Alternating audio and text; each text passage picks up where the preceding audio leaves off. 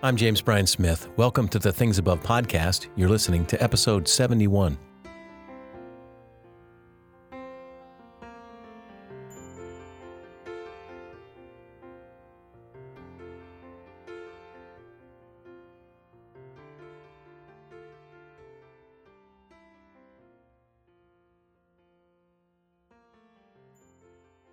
If you missed the pilot episode or this is your first time listening, this is a podcast for what we call mind discipleship.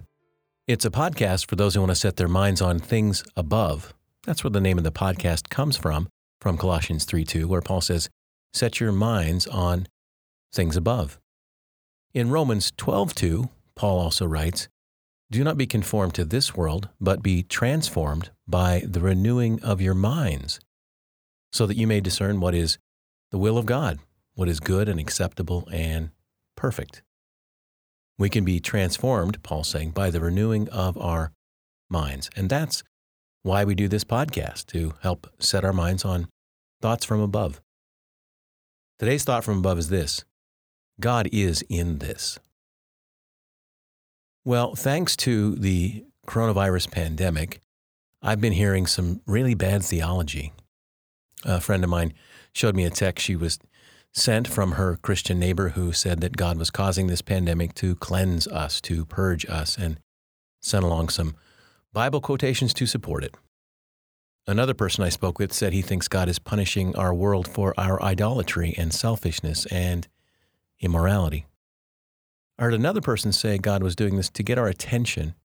And I think these people are well-intentioned in some sense, because we so badly want not just a reason, but a divine reason for this epidemic.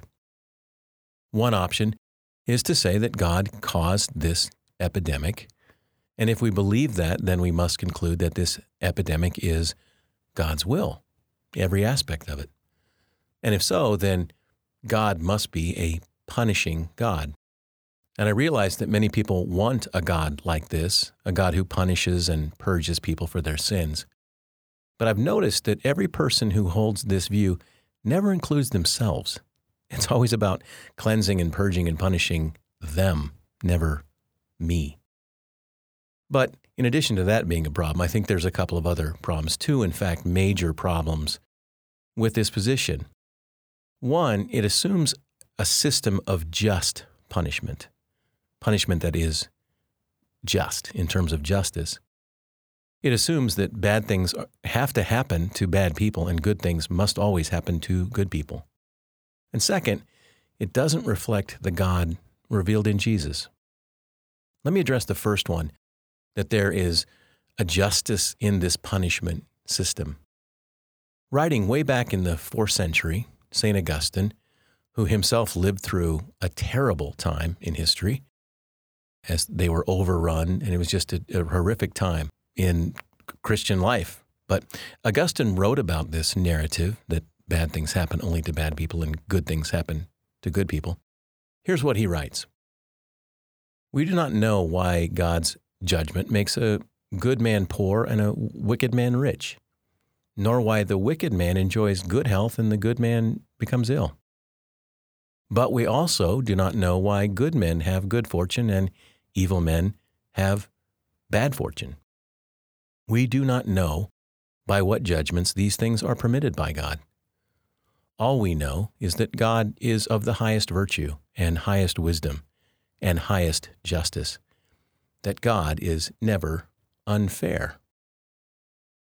Augustine concludes, therefore, it is not beneficial for us to try to make it make sense.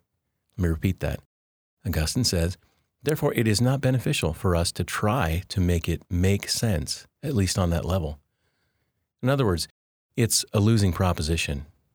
Good people have and will get this virus and suffer from it, even die. And bad people will not. And good people will be spared, and some bad people will not. And then, of course, you have to define who's good and who's not, when in fact, no one is righteous, no, not one, said Paul. That's why Augustine wisely advises that we just don't play the game.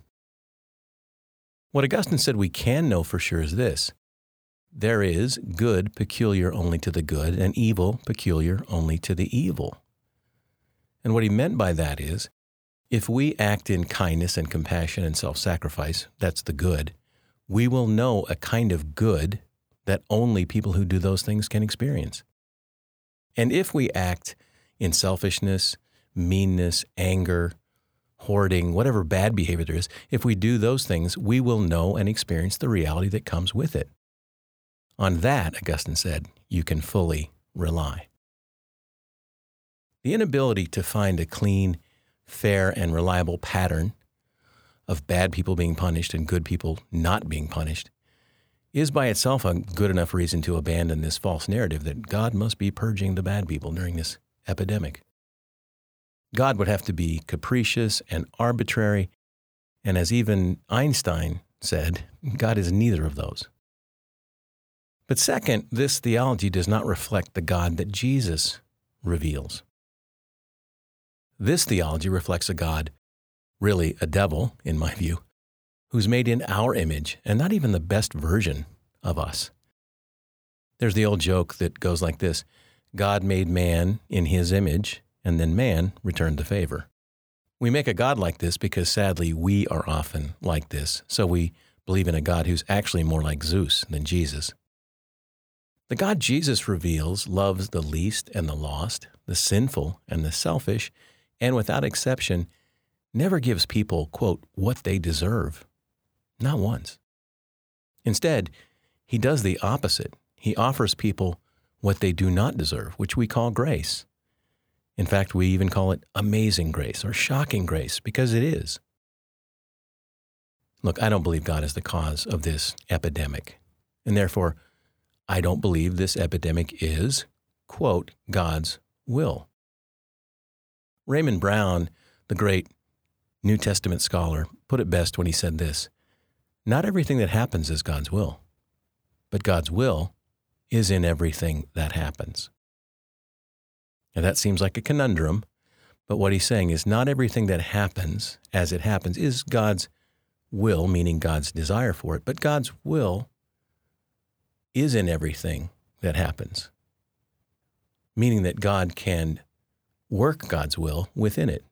And what is God's will? We often wonder that, like, wow, what's God's will for this or that? God's will is actually really clear, and I read it earlier in Romans 12:2, and I'll read it again. So listen this time. For what is God's will? Do not be conformed to this world, but be transformed by the renewing of your minds, so that you may discern what is the will of God, what is good and acceptable and perfect. So what is the will of God? It's right there. Whatever is good and acceptable and perfect. What is that which is good? Well, my definition of the good is that which benefits, that which makes something well. And the highest good is love, which is why Jesus said, this is my commandment, or my will, what? That you love one another. So back to Raymond Brown. Not everything that happens is God's will, but God's will is in everything that happens, meaning the good that can happen. I believe that God is in the middle of this epidemic in powerful ways. As my friend and colleague Jeff Gannon said, God never wastes a crisis.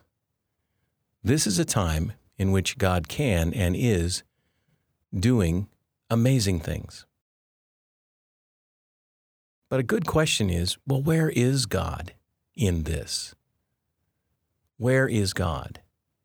Particularly for those listening who have really felt the pain of this in what's happened to you or to loved ones. There's loss of jobs and health and people we know who have suffered and even died. Where is God? That is a great question. It's a question the psalmist raises. Where are you, God? Or where were you, God? Where are you in the midst of this trial? And I know that that is a very real question. I know that from my own life. Here's the thing. What I learned about God through our daughter Madeline really shaped me. For those who don't know the story, and many listeners or readers of my books know, Our second child was born with a chromosomal disorder and was therefore compromised in her ability to grow and thrive, and died at the age of around 2. And it was a trial for us, and we learned a ton. And I've spoken about that, especially in a previous episode where I talked about it was like, you're planning this and this is what you got, right? The Welcome to Holland poem. But the thing that I learned through the experience with Madeline is that God was in every moment of her life, and in my life, and in Megan's life, and in Jacob's life, in our family's life.